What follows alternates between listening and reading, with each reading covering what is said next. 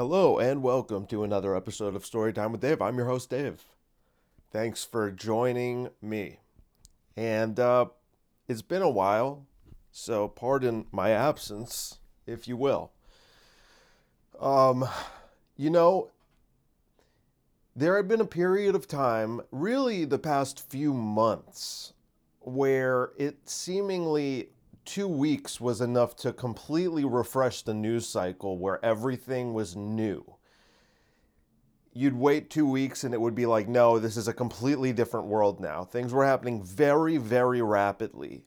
And things have stagnated a bit. This isn't to say that there aren't still a lot of important things going on related to this, New World Order, Great Reset nonsense. It's all still happening and progressing, but obviously the big story has been Russia and Ukraine and the war that continues to go on there that should have ended. Well, it shouldn't have started, but it should have already ended by now. This is something that I was thinking about. So, I have my character that I get into at times, and often that's what I do on stage when I do comedy. And the character is a megalomaniac, psycho, bent on absolute tyrannical control.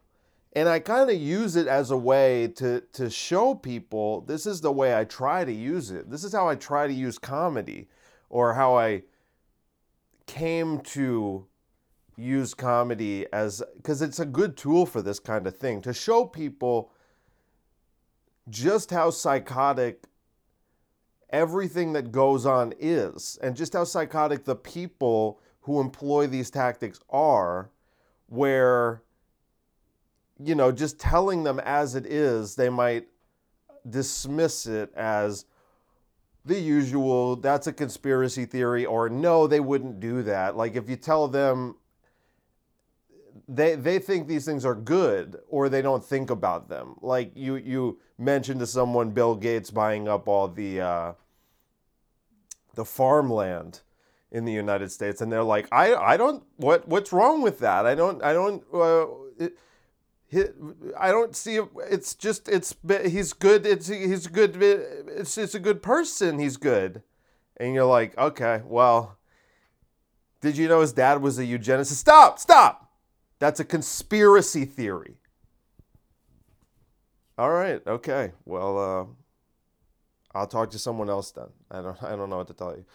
So they don't even necessarily realize things, or they think things are good. You talk to someone about globalism. I think globalism's great. Okay. I mean, do you realize what the end in mind is? This global government, this one world government. Do you think that would be a good thing? I don't see a problem with that. No. Do you see maybe potential drawbacks to no longer having national sovereignty? No, I don't think that's bad, but I just want Bill Gates to run it, and I think it'd be good. He has vaccines. Mosquitoes. I don't know. Weird things these people think. It's like weird stuff. And but they like it, or they don't think it's bad. And and humor is a good way to bring to their attention that maybe they've been thinking about it the wrong way, or at least it puts it in a different context. And so when I go on stage, I'll be like in support of these things. That's kind of like what my comedy has become. Although I haven't done it in a while, but hold on, sip of water. I haven't been doing much comedy recently. I haven't really gotten to stage in like 6 weeks, but it's still there. I could do it. And I still, I actually hadn't thought of jokes for a while, but over the past week and a half or so, I've had some real breakthroughs. Because when I think about it, it's like, that's the angle. And it works for everything. It really works for me. And it's like, how would my character view, through the lens of my character, how would I view the events going on? And something I was thinking about is like, the way to frame it, the way that I would frame it if I was going to do a bit about it. And I really want to hit some mics in the next couple weeks and just work this out and see how the response is, especially the NPCs. If I can get in front of NPCs, there's one comedy club that I go to in Suffern called Rhino that I like. Rhino. I always like going to Rhino because there's an open mic there and it's fun. And there's usually regular folks there. And like, obviously, when you get regular people in a liberal town, you're going to get some NPCs. And I like to see how does the NPC react to this kind of thing. Like, it's very interesting. I love this exploration. I can't wait. I should do it. Someone should do it. Someone should do a full deep dive into the psychology of the liberal NPC. Because I always like, I'll always, by the way, I'm unshadow banned from Instagram. So if you hadn't been seeing my posts, but now you're seeing them all of a sudden, that's not because I was gone. It's just because they moved my story all the way to the right so you wouldn't see it. They had punished me for sharing. This is the weird thing. I had a day about 3.5 months ago where I posted multiple times in the same story. Posts got fact checked, obviously, because they were too true. So they had to step in with the fact checks. And because, like, obviously, if you share anything COVID related, then you're going to get that little thing in the bottom. For more COVID information, visit reliable sources such as cdc.gov or whatever they post. And I had gotten fact checked basically like 3 times in a day. And I got an Instagram message that basically said, "We're restricting your account for 90 days. Did they elaborate on what that meant? No. And quickly it became apparent that what they had done is shadow ban me because I was still able to make stories. I was still able to post stories, but the usual 200 to 250 views that I was getting plummeted to about 20. And those were my like core 20. And it was actually nice because what I've realized now is since being unshadow banned, the funny thing is, by the way, I changed nothing about my behavior and the way I post. Like, they just gave me a seemingly arbitrary 90-day restriction in which they shadow banned me without saying so, but it was obvious that that was what happened. And now they've unshadow banned me, and so I'm getting back to the regular number of views. But I post the same stuff. It's just not getting fact checked for whatever reason. I'm not really sure. I don't think they even know what they're doing. I mean, that seems clear. And I kind of miss, like, I actually learned to really enjoy just the 20 people because the 20 people who were seeing it all are on the same page as us. So that's, like, what made it so only those 20 people were seeing it, I don't know. Maybe Instagram had deemed them as undesirables, such as myself, and so they felt it would be no big loss to allow them to continue to see my dangerous misinformation. But I don't know. So whatever, I'm unshadow banned. And it's kind of like I was thinking, see, this is the, it's just interesting because it was like, on the one hand, I was like, bummer, I'm not going to get my stuff out to more people. But on the other hand, it was like the only responses I would get from these 20 or so people would be like, hell yeah, bro. Wow, that's crazy. You know, stuff like that. And now that it's back to the numbers that it was out, now I get some of these annoying responses that I usually just ignore from NPCs being, how could you say that? There's a genocide! Stuff like that. And, you know, regarding the Ukrainian genocide, apparently that's a genocide. We'll get into it. And I'm back to getting those comments, and like, you know, my cousin will respond to my stories. You know, this is actually, you know, this is actually, you know, this is actually. And I'm like, dude, just give it a rest, man. I'm like, just don't watch it. Like, it's like, wouldn't it be better for our relationship as family if you just didn't watch it? Like, you don't have to watch it, man. It's not for you.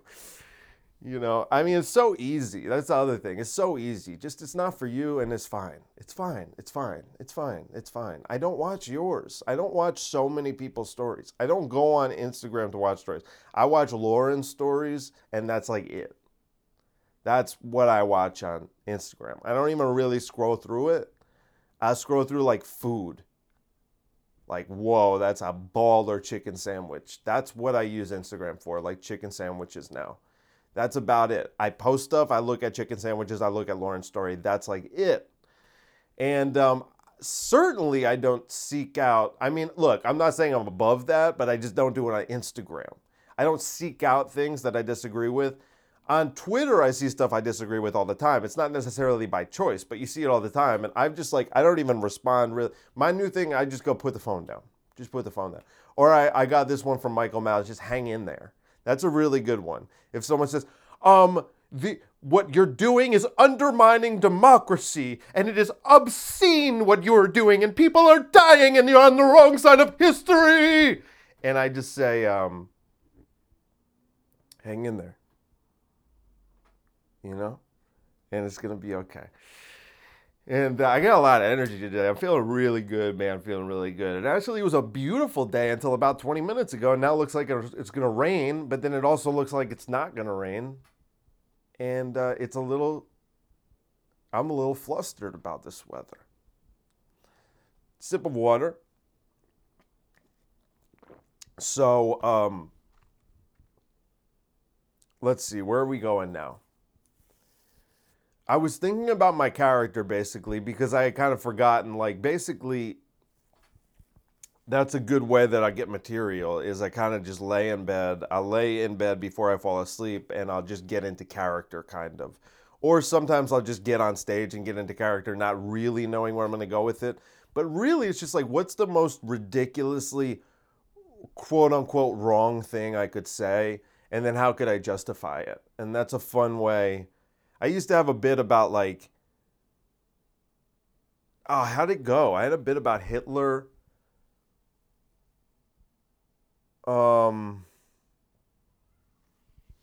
Shit, how'd it go? Oh, wait, let me pause for a second, try to think of it. One sec. Oh, I remember now. It was kind of being like, it was me just justifying Holocaust denial as like a way to dunk on Hitler, basically. The logic was like, if I went to hell and I saw Hitler, he'd be really upset.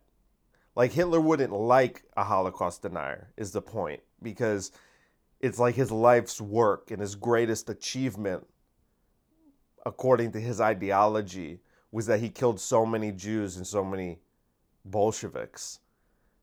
And by saying to him, like, no, you didn't.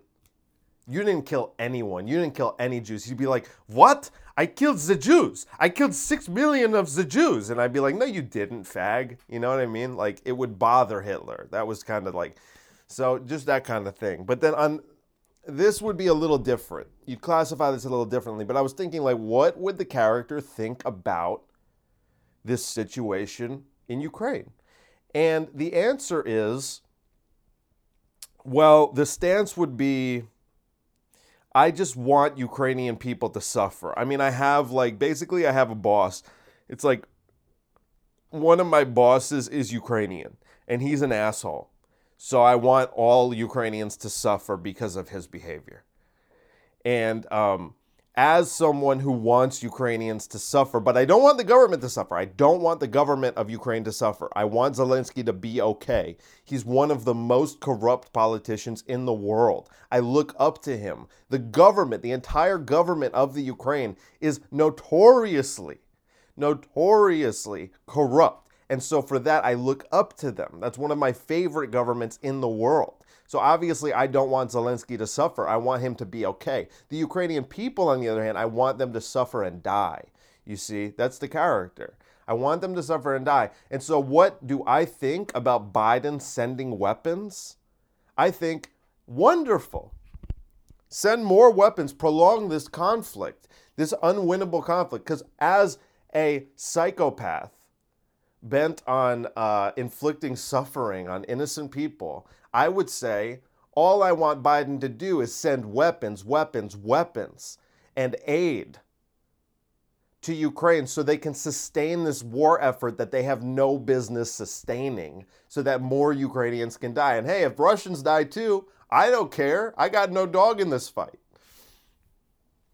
You know, because this is the other thing. It's like the inversion of everything. It's like, really, if you're in favor, you like it's like you're seen as a as an evil lunatic if you're thinking, well, I hope this just ends and Russia gets what they want. But in reality, that's a more humanitarian viewpoint because you're like, that results in the least amount of suffering. It's a shifting around of territory. It doesn't hurt anyone. Okay, now you got all these people who like Russia anyway, and now they're Russian instead of being Ukrainian. Okay, and then they could stop fighting in the Donbass, region. All right, well, that's the humanitarian. No, that's evil. That's evil. I don't like that because that version doesn't have dying Ukrainians fighting for their country. I don't like that version because Zelensky's not holding 5 million men hostage, not allowing them to leave the country between 18 and 60. I don't like that version. I like my version more because it's honorable. I like my version more because it's cool. And they got Stinger missiles and it's cool. And they blow up Russian helicopters and it's cool and fun. And I get to watch from here in America and watch war porn. I like it. It's the inversion. It's like that's why, it's like the whole, there's so many red flags. Obviously, they're always constantly employed by mainstream news sources. And one of them is wrong side of history. And you're like, it's such a silly thing to say. You'll be on the wrong side of history. You're on the wrong side of history. You're on the wrong side of history. Like, do you know how many people said in the Civil War or like very pre-Civil War, like, you believe in the abolition of slavery? You're on the wrong side of history, man. This country's going to go to shit.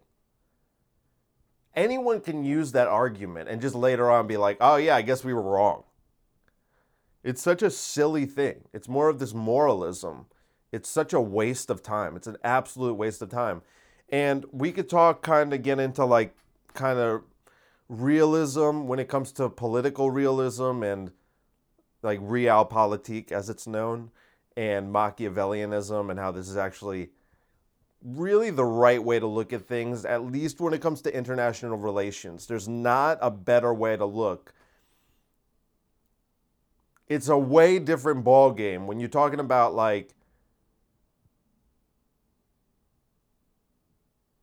when you're talking about international relations. It's just way different than when you're talking about domestic, and then you're trying to make your moral platitudes. Like, even at least domestically, you have more footing.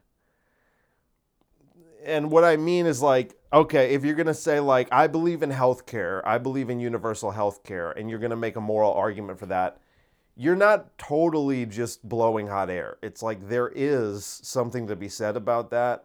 Now, I'm not in favor of that, but it has nothing to do with like I think people need to pull themselves up by their bootstraps if they want to get if they want to get a cast on their broken leg. It's not that. It's like everything the government touches dies.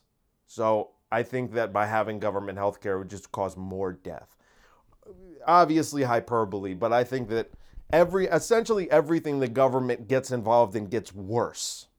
And it either gets kind of worse or it gets way worse. And the way our current healthcare system is it's so bad and such a scam that you just want to you're going to end up making it worse. And it'll just come via tax money rather than via price gouging and things like that. But at least when I hear like a Bernie bro or a socialist talk about the merits of healthcare, universal healthcare, single payer, whatever, and talk about the morality behind it, I'm like not rolling my eyes and scoffing. I can actually have a conversation with someone about that. But when you talk about international politics and, international law and things like this, and you talk in terms of idealism, because now you have clashing cultures, completely different cultures. Most people are oblivious enough about domestic policies and the things going on in their own country. I mean, think about the average American and how little they actually understand about what happens in American politics, and now you want them to, now they want to give you their opinion about what's going on between Ukraine and Russia, both of which they know less about what they know about the United States. And then you add, compounding to this fact, that they want to make moral platitudes being American, talking about war crimes. The idea of any American criticizing another nation of war crimes is laughable on its face, obviously. I mean, that's not controversial. Sip. And I think I've said it, but the United States could learn a thing or two about how to conduct humane warfare. Is kind of an oxymoron. You can't say humane warfare. But you understand what I'm getting at? Like, the United States could actually learn a thing or two from the way Russia has conducted itself with, by all accounts, a great deal of restraint, although that is poised to change because, again, we'll get into the realism of it. But they have, largely, and especially if you realize the degree to which propaganda is, this is just dripping with propaganda, this whole situation. And I'll talk about the Bucha thing, too, as a great example of that. And I don't know what happened in Bucha, but I know it's not what they said. That's kind of like it. That goes across a lot of different aspects of the issues going on right now. It's like, I don't know what it is, but I know that's wrong. And that's a good place to be. It's not the best place to be. The best place to be would be to know. But if you can't know definitively, at least know what's wrong and what's definitely not true. It's like, I don't know if it's like with COVID. It's like, do we know if it was made in a lab as like a bioweapon, or was it actually gain of function, or what were their motives, and did they release it on purpose, or was it an accident, and is there even a virus at all? I don't know, but I know it wasn't a bat at a fucking wet market. So we know what not to know. And that's better than nothing. And so it's with this Bucha thing, it's like we'll get into what not to know. And so we'll at least know what's not true, even though we might not know exactly what happened. And there's a lot of suspicious stuff.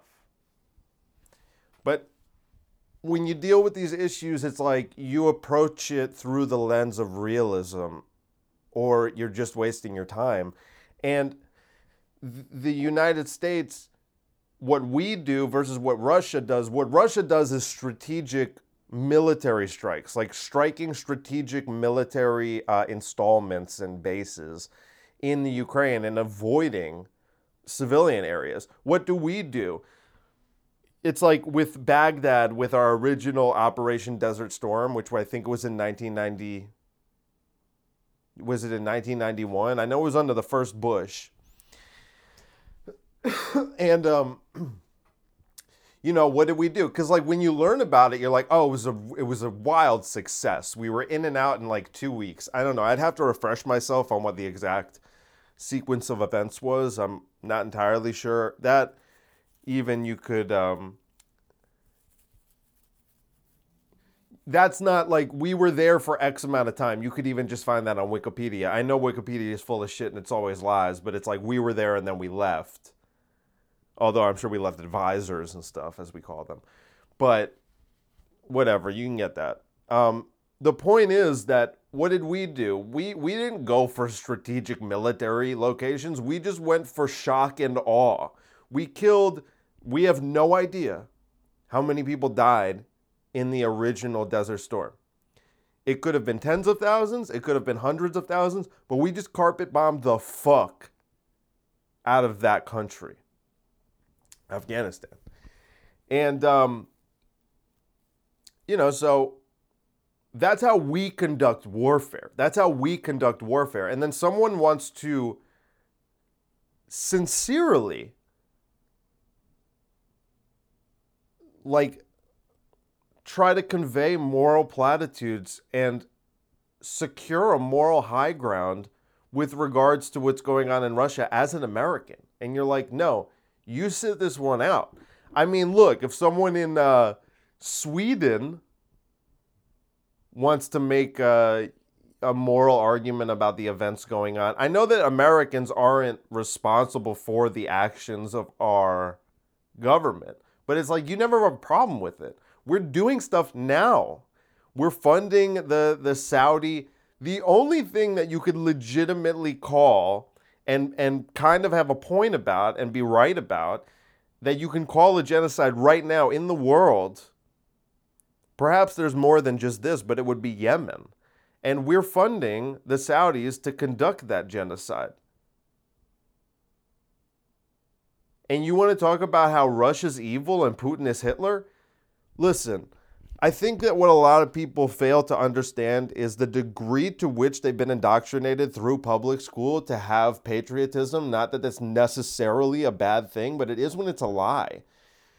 Like, good things can be bad when they're based completely on falsehoods, when they're based completely on a narrative that is absolutely untrue or a complete inversion of the reality. So when you look at the story that we're told about the United States through our education, and when you look at the reality of the United States on the world stage as a superpower since World War I, all you see is chaos and destruction. And so when you look through the lens that maybe the United States is the bad guy. Maybe the United States is the empire. Maybe we're not the rebels. Maybe we're the empire. Maybe we're the Death Star. When you look at it through that lens, you go, okay, well, that certainly changes things. And it gives you a better idea. But again, it's like, it doesn't even have to be evil if you're looking at it through the lens of realism in international politics. It's like, It's like this can only be extended to certain situations. And we often find ourselves fighting for things that are not in our interest.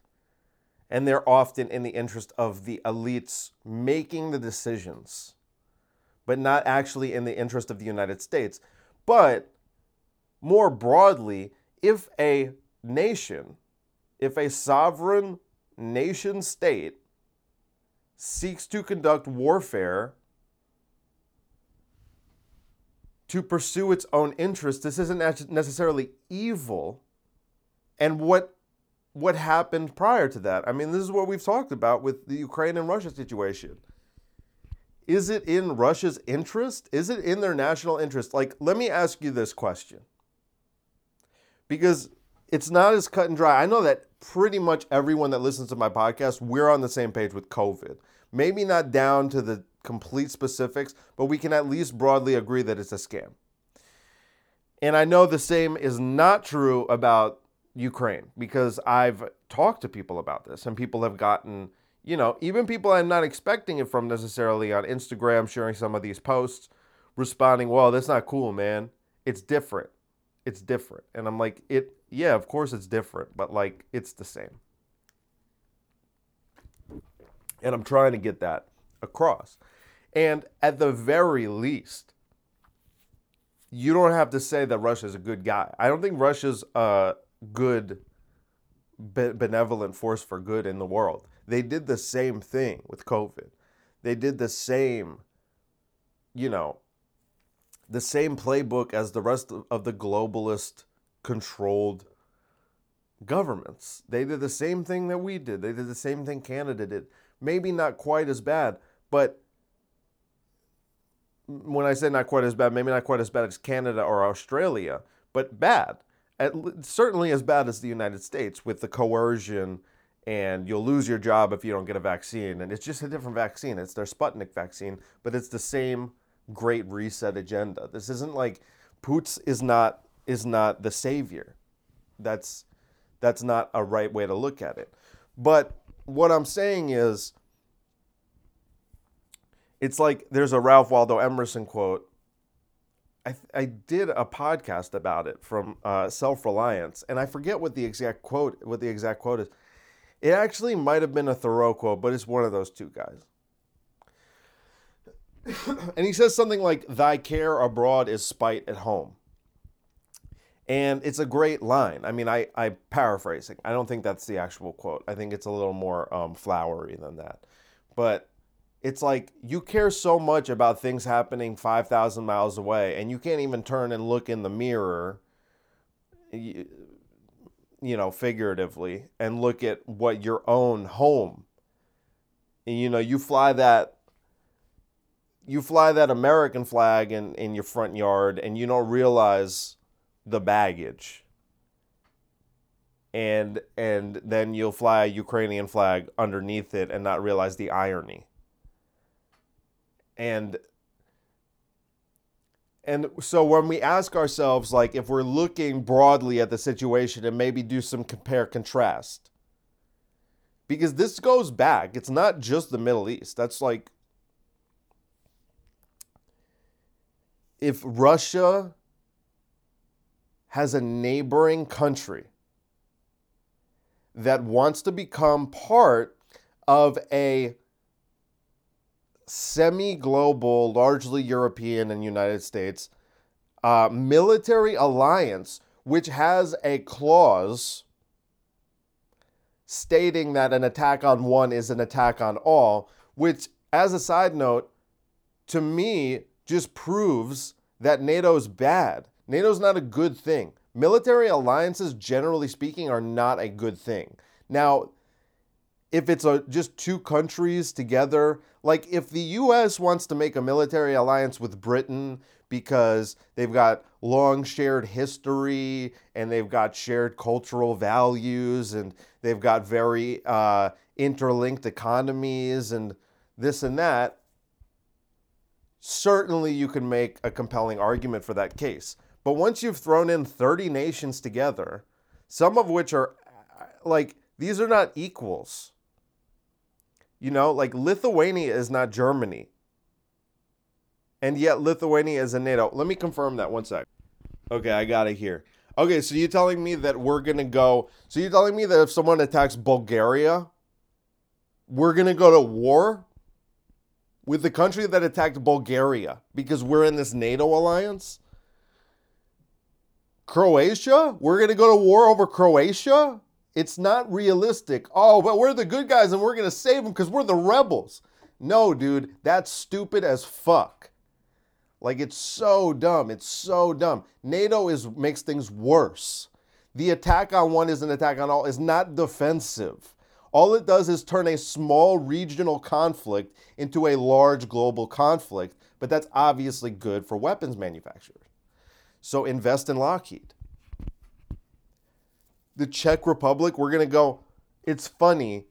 It's really funny if you look on this. I'm just like looking on Wikipedia right now, and it shows, it's basically showing like in the column, it's like on the left, it says flag, and then map, and then member state, and then population.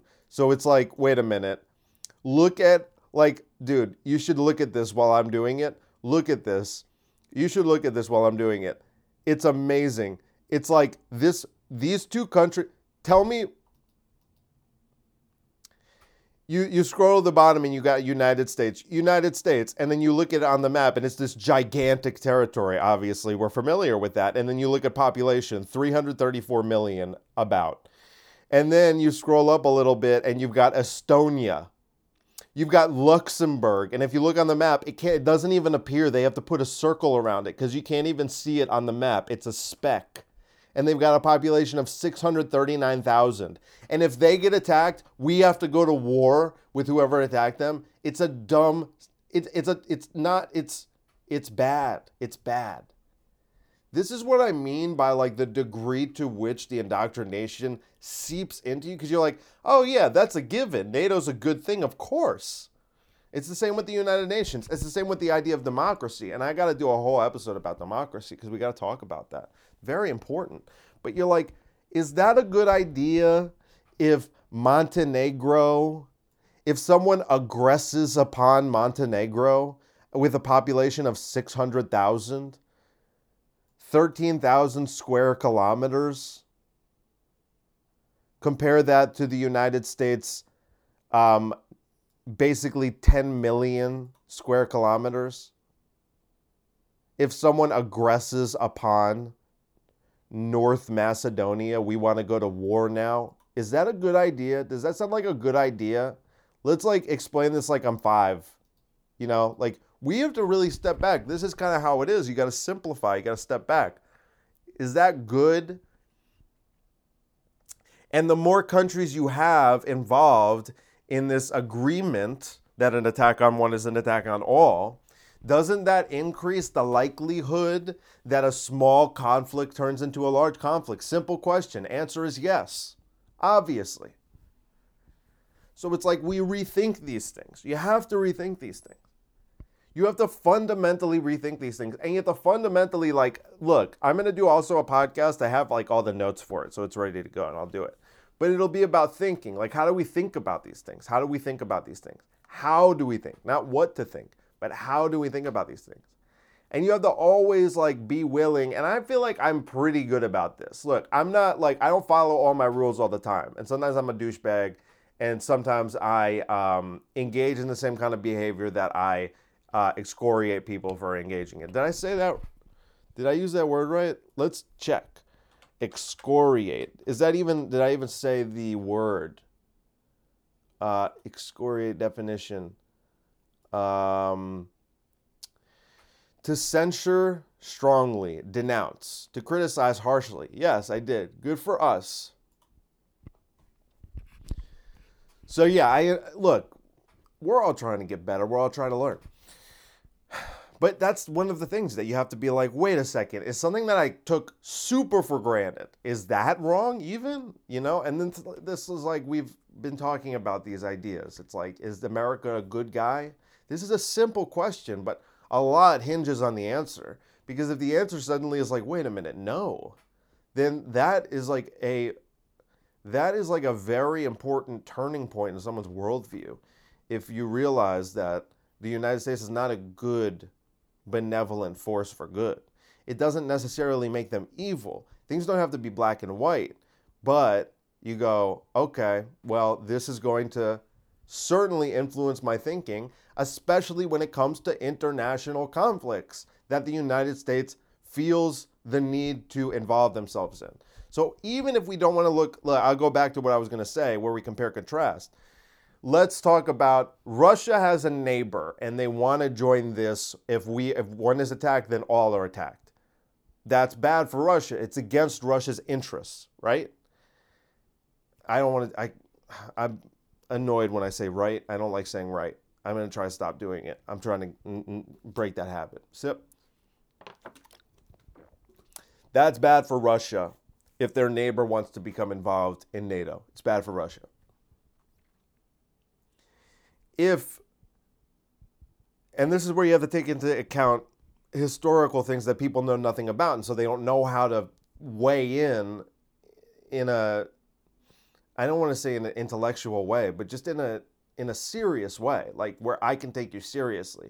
If someone said, yeah, I know what happened in 2014, I know what happened in the 90s with the breaking up of the Soviet Union, and then I hear you out and you're still very pro-Ukraine. Okay, let's talk about it. But most of the people I find who get really mad about me not being pro-Ukraine or get really up in arms about how we need to be sending nuclear arms to Ukraine to defend themselves, they don't know what happened in 2014.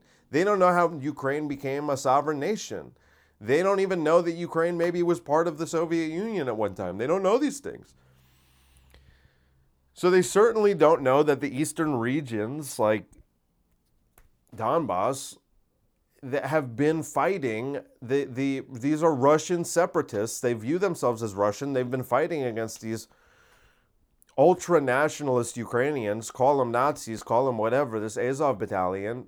Ultra-nationalist is at least, let's just stick with that, because you start throwing around Nazi and then it kind of undermines your credibility. But they certainly are ultra-nationalists, and they've been fighting this war. And there's a video of Zelensky. You should watch this video. It's amazing. There's a video, I'm sure you could find it like on Twitter or something. There's a video of Zelensky. He goes to try to get them to stop fighting in 2019. Because look, I had been harsh on Zelensky. I mean, the dude's a scam artist. We know he's worth a lot of money, secret money. Shh. And he's scum, but he's scum the same way that any leader of any nation is scum. They're all scum in different ways and different degrees of scum. Like Vladimir Putin is scum, but you listen to him talk and you're like, he's smart scum. He knows what's going on scum.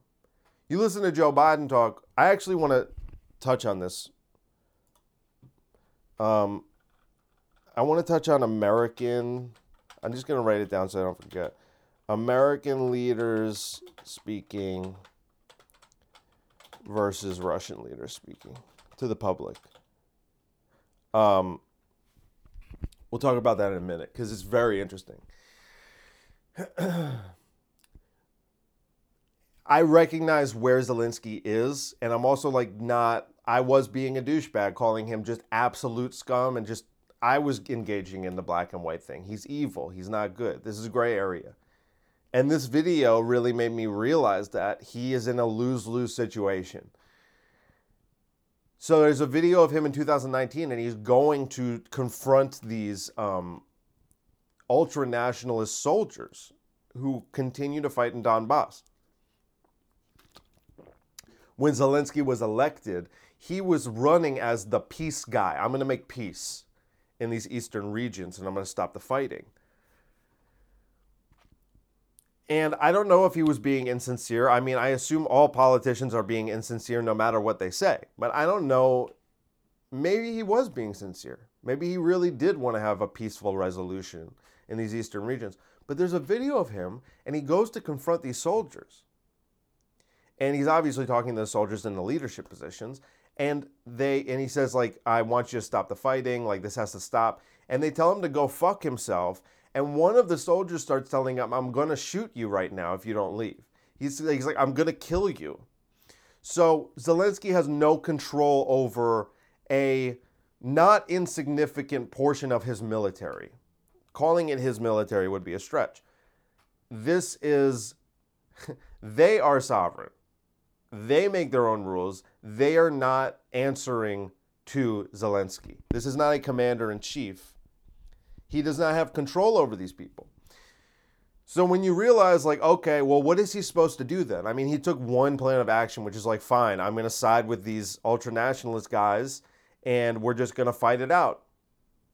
And that was the path that he chose. And you know what? Honestly, if he had chose the other one, which is then he'd just have a civil war, and he'd probably end up getting himself killed. So I can't really hold that against him that much. I mean, the guy had two bad options, and he chose one of the bad options. I don't know. He did the self-preserving bad option, but he did pick, he didn't have a good alternative. So there, I said it, okay? Are you happy now?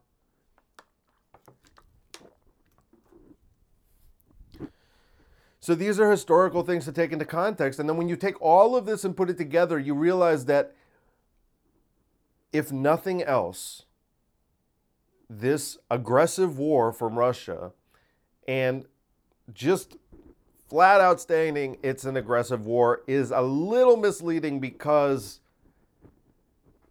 that doesn't take into account all of the prior instigating from the West.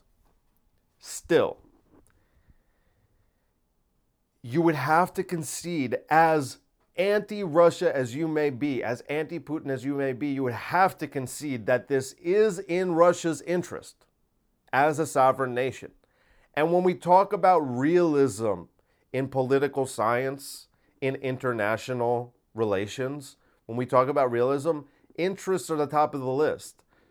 Sovereign nations act in their interest. I mean, at least that was the case before they started being infiltrated by Klaus's minions. And it's again, we don't want to oversimplify things and make it seem like Klaus is just the only one doing this, and if we just get rid of Klaus Schwab, then the problem will be solved. It's not like that. But I just use this as a narrative device, if you will. So obviously you have a situation now where a lot of Western nations are not acting within their own interests. But generally speaking, in the field of international relations, countries act within their own interest. That is first and foremost. And so if you're looking at this conflict, you have to concede that Russia is in fact acting in their own interest. Now let's compare this to, we even go back. Let's go back to the late 1960s, early 1970s, and we could look at Vietnam. The United States felt that to act in its own interest, it would have to stop the spread of communism to new nations. And for whatever reason, they decided that Vietnam was important enough, this small nation. Let's look up the current population of Vietnam. Vietnam population. The population of Vietnam currently, oh, that's actually a lot of people. Jesus. 100 million people? Okay. I've undermined my own argument. Fair enough. Okay. How about the economy? Where is it? 37th largest in the world. And I wonder if it was, I wonder what it was in 1970, though. It was a different country. Anyway, we ended up losing that war anyway, so it was a complete waste. But even if we had won, you look at that and you go, how much does that actually preserve the interests of the United States, a country across the world that is not super consequential compared to other countries that we don't even really have a close relationship with at that time? And we're going to send boots on the ground and sacrifice whatever it was, 70,000, I think. And that was not including the suicides from later. So just the 70,000 that died there. And then you ask, was the United States actually acting in its interests? Well, they thought they were, I guess. Compare and contrast. Who was acting more in their own interest? The United States with Vietnam or Russia right now with Ukraine? You know, like, don't be a douchebag. It's obviously Russia has a sincere claim to be acting within their own interest, and you can't really dispute it.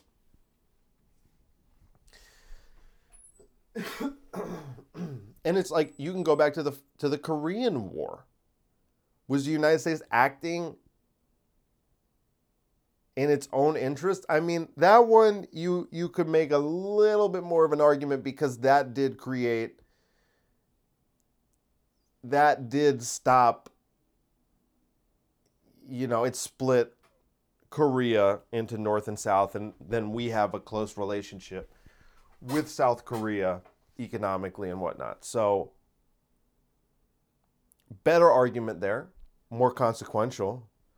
But even still, it's not as much in the United States' interest as Russia's interest with Ukraine, because that's next to them. That's their neighbor.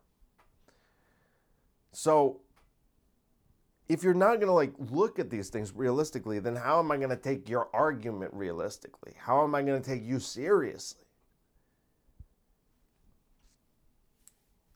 This is one of the few things. I mean, it's like when I was in college, I majored in political science, and you really don't learn much. I read some political philosophy. That's worth doing.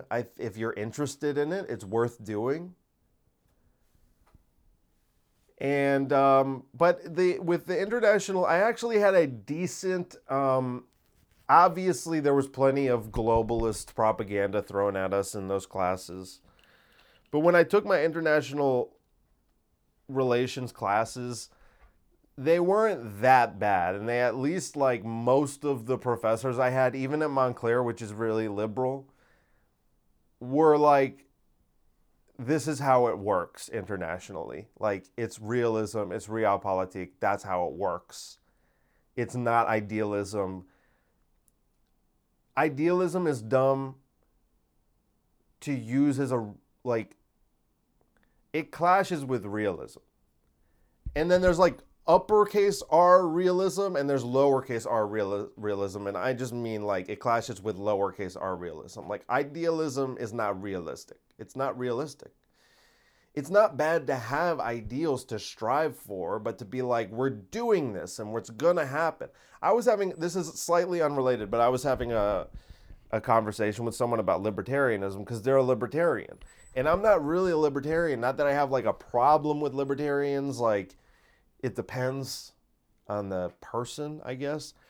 But certainly not as big of a problem as like Democrats and Republicans, obviously. But I should probably stop saying obviously so much too. I just realized I say that too much. Took a sip, that's why I was gone for a sec. So I was talking to this libertarian who's sincerely a libertarian, and I just go like it's just stop. It's like, don't be a thing. I mean, you could be a thing, but it's just like, what are you doing, man? It's like, what are you doing? But whatever, be a libertarian. But I said to this person, I wish the libertarians would be honest and tell everyone that they're gonna lose. Like that should be part of their platform, to be like, we can't win, and to have different goals. Like the libertarians sincerely believe they could win, or maybe they don't, but they act like they can win. And that's deceptive, and it's not realistic, lowercase r. It's not realistic. It's unrealistic. It's idealistic. You can't win. There will never be in our lifetime, unless there's some kind of violent revolution, there will never be a libertarian president. There will never be, they'll probably never win more than like 7% of the vote. That would probably be a crazy year. That's realistic. Maybe it's wrong. Look, I know that's like a lot to say. That's a lot to say and to claim. Like, I can't claim that. But look, they can't win. So at least don't say, maybe say, if you're going to be honest as a libertarian, someday we can win. Someday. And maybe start locally. If a libertarian says, well, there's a city board, there's a city council election coming up, and there's a really promising candidate running who's a libertarian. Okay, that's fine. And vote for that person. Campaign for that person if you support them. But the idea of a libertarian president it's just silly. So but be honest. Don't be idealistic and walk around, we're going to go out there and we're going to win this election with Joe Jorgensen. I'm like, dude, put the phone down or whatever. Like, stop. You can't. It will never happen. But if this is the libertarian I would love, if they had a libertarian candidate who went on whatever, on podcasts or anywhere, and been like, I want 10% or I want 5%. I want enough percent polling that we can get on that debate stage and actually make these people look like idiots. That's all I want. Then I would say, okay, I'm in. I want the guy being like, of course we're not going to win this election. It would be insane to think that we're going to win this presidential election. But get me on that stage so I can make these people dance, you know? Okay. Now you're talking. Now you're talking. That's a libertarian I like. So anyway, but that's just to speak to more broadly about the idealism versus realism.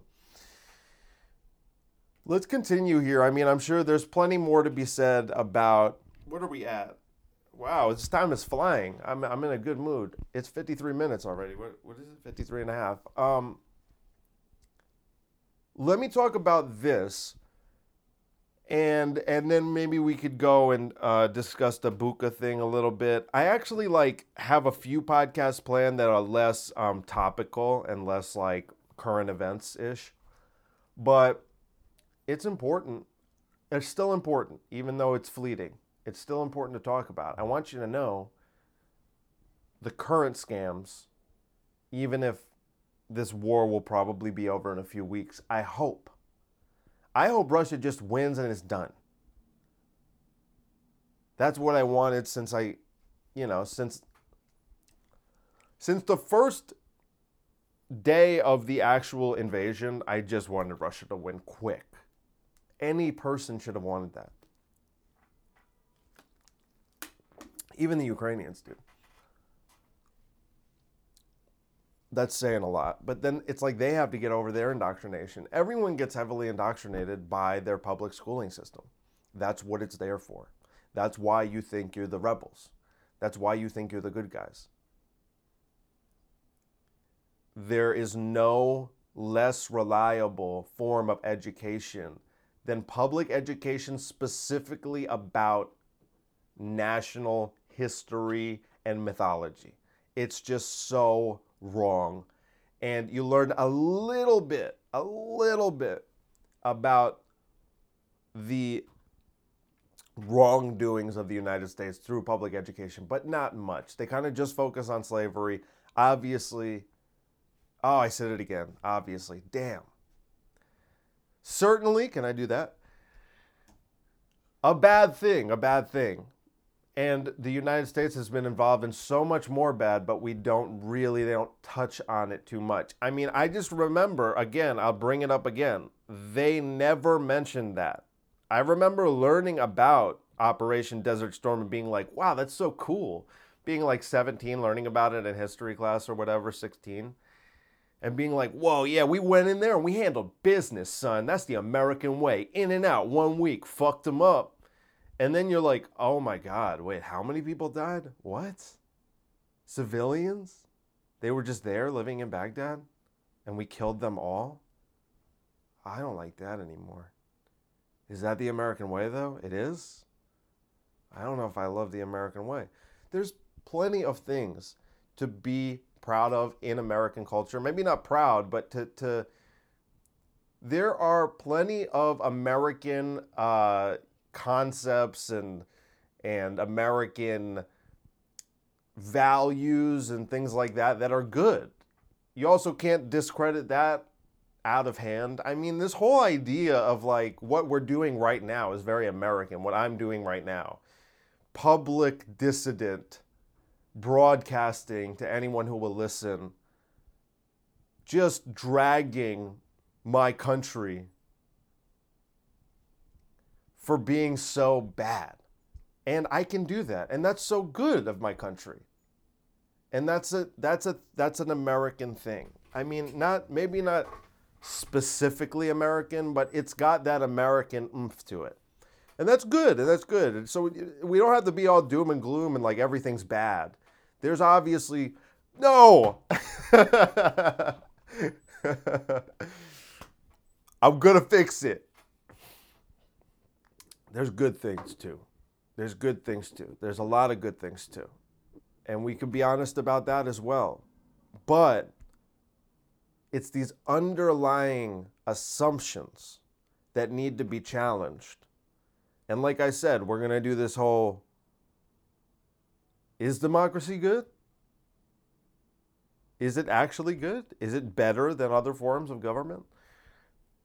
It's interesting to think about. I'm not necessarily saying yes or no, but I had never thought about it before until a few weeks ago, and I'd like to talk to you about it. Let me continue on, and I want to discuss what I wrote down here, which is American leaders speaking versus Russian leaders speaking. Because unlike most people, and I said this to my mom when I was talking to her on the phone, I was like, because everyone's like, Putin, he's not looking so good. He looks sick. And he wants to bring back the greatness of the Soviet Union before he dies. And I'm like, do you really believe that this dude has like cancer? He's terminally ill. And so he wants to bring back the greatness of the Soviet Union via force. So he started with Ukraine. Why start with Ukraine too? There are other neighboring countries. There are other countries neighboring Russia that they'd have a lot easier time handling to bring back the greatness of the Soviet Union than to start with Ukraine.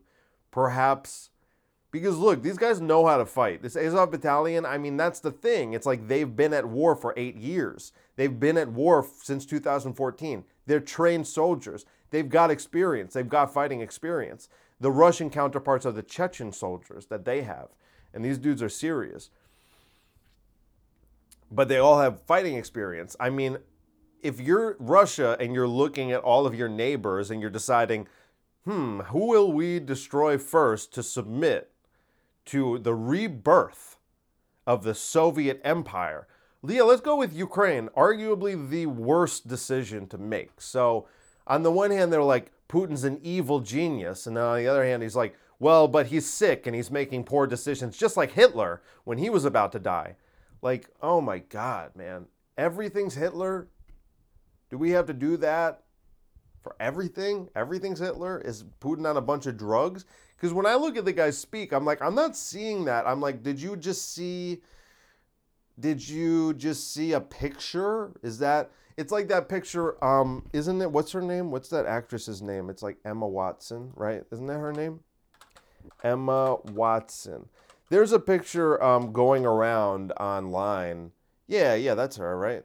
There's a picture going around and it's like, don't go vegan. This is what veganism does to you. And it's just a picture taken of Emma Watson at a very unflattering angle. And it was very easy to find because someone shared it on Twitter and I was like, whoa, she looks terrible. But then I saw someone commented and they're like, here's a picture from the same event. And it's just like, it was just a bad lighting, bad angle, and she looks bad in that picture. But then there's a picture, clearly it's the same event, she's wearing the same dress, and she looks fantastic. So it's like, no, you guys are just being assholes. She's fine. You know, she doesn't look like that was just a bad picture. So I don't know if they're doing this with Putin where they're like, he must be sick. I saw a picture. He's sick. He's trying to restore the greatness of the Soviet Empire. I'm like, okay. Did you listen to him though? Because that's what he is really, I mean, even if you hate the guy, he's worth listening to. You should listen to him. I mean, I'm not saying like, listen to him, do what he says. I just mean, actually watch the translated video of some of his speeches if you want to see where he's coming from, what his goals are. He's very clear about it. He speaks very clearly. And this is the difference. And this is what I wanted to talk to you about. So the main spokespeople, at least from what we see, and I'm not sure if this is the case in Russia. I'm not sure what the case is in Russia as to who the Russians see speak. Of course, they see Vladimir Putin speak a lot. And who we see are Putin and Lavrov, who is Lavrov? What is his role exactly? Lavrov. What is his role? Russian diplomat and politician who has served as the foreign minister of Russia since 2004. We're also going to get into, when we talk about democracy, is it good, is it bad? We're going to talk about kind of the idea of long-term. I'll get into that when I get into that, whatever. There's foreshadowing. I don't know. That was terrible foreshadowing. Whatever. It's going to be too much of a digression if I get into it right now. If you look at the way Putin speaks to Russians and to the world and other world leaders, you should be insulted by how our leaders speak to us in comparison, because it is truly insulting. American leaders, and this includes even Obama, who was like the best speaker in recent memory. I mean, Bill Clinton was also a very good speaker. You know, I mean, that doesn't mean I like that he kills his political opponents or people who are politically inconvenient to him. This doesn't mean I suddenly like that he's definitely a pedophile. It doesn't mean any of that. Good speaker. You can acknowledge this. I took a sip. Obama, also a good speaker. They've got nothing on Putin. But this is what it is. And it's like a cultural difference between Western leaders, and it's not just American leaders. And it's Trudeau. And it's Macron. And it's Boris Johnson. Western leaders who have this, the weight of heavy, good guy propaganda behind them, speak in platitudes. And they only say, it's important for the United States to take a leading role in ushering in the new era of equity and fairness globally. They say things like that. That's how the Western leaders speak to their people. It's important for us now more than ever to make a difference and to make a positive impact on the world. That's how they speak. It's insulting. And you don't realize how insulting it is because you go, oh, that's just how politicians speak. They all talk like that. I'm telling you, go watch some videos of Putin speaking. He speaks to people like they're adults. He speaks to his public like they're adults. At times, he does the politician thing. You'll see that as well. But he actually speaks to his people like they're adults, and it's jarring. It's amazing, and it's so sad that it's jarring to see a leader speak to their people like they're adults and not like they're little kids. The best example, obviously, oh no! The best example that I can think of is Kamala Harris, and she's the worst. And she speaks to people not even like they're, at least the Joe Bidens, and I'm going to give Joe a pass on that because he doesn't even know what he's saying. He has no idea what's going on, so let's not even include Joe. But Barack Obama speaks to us like we're 17. Kamala Harris speaks to us like we're 6. That's how Kamala Harris speaks to the public, and she has that much disdain for the public that she doesn't feel any need to speak to people like they're adults. She speaks to people like they're 6. Even when she's talking to them directly and not making public speech. Even when she's talking to leaders of other countries. Even when she's, in Europe speaking to other leaders. She's speaking to them like they're 6-year-olds. And you're like, do you think you're talking to the American public right now? Don't you know you're talking to other leaders of European nations? There's only one, but I almost said it. But with Kamala, she doesn't really know what's going on. She doesn't educate herself on things like this. So she has to speak like she's speaking to 6-year-olds because she's operating at the level of understanding of a 6-year-old. But when you listen to Putin speak, and when you listen, all you just hear is Russian. But when you look at the translation and you read what he's saying, he's at least speaking to his people like they're in college. Or like they're adults. And you can actually get a lot. And it's kind of like, if you want to get a better idea of what's going on, even if you hate Putin and Russia, you should still consider actually taking a look at what he's saying, because he appears to be doing a lot of what he's saying. And then if you want to go, no, but he looks sick in that picture, so he wants to reestablish the Soviet Union, because that picture... Okay, you're doing a lot of speculating there. Did you hear what he has to say? No, because he would lie, but the picture. He would lie, but I think, but Joy Reid said he wanted to do it. And it's Jake Tapper. It's Jake Tapper. CNN Plus, I got my sub. So, is this... So you say, are you really going to listen to Putin about what's going on? Are you really that dumb that you're going to listen to Vladimir Putin about what's going on? And you're not just going to listen to CNN? Because of the picture. He wants to reestablish the Soviet Union because of the picture. I'm like, dude, think about it. Maybe give it a try. If nothing else, I want you to just watch or read one of Putin's speeches. Don't even you get angry at the content of it or whatever. You don't even have to look at the content really, but just look at the way he speaks. Like,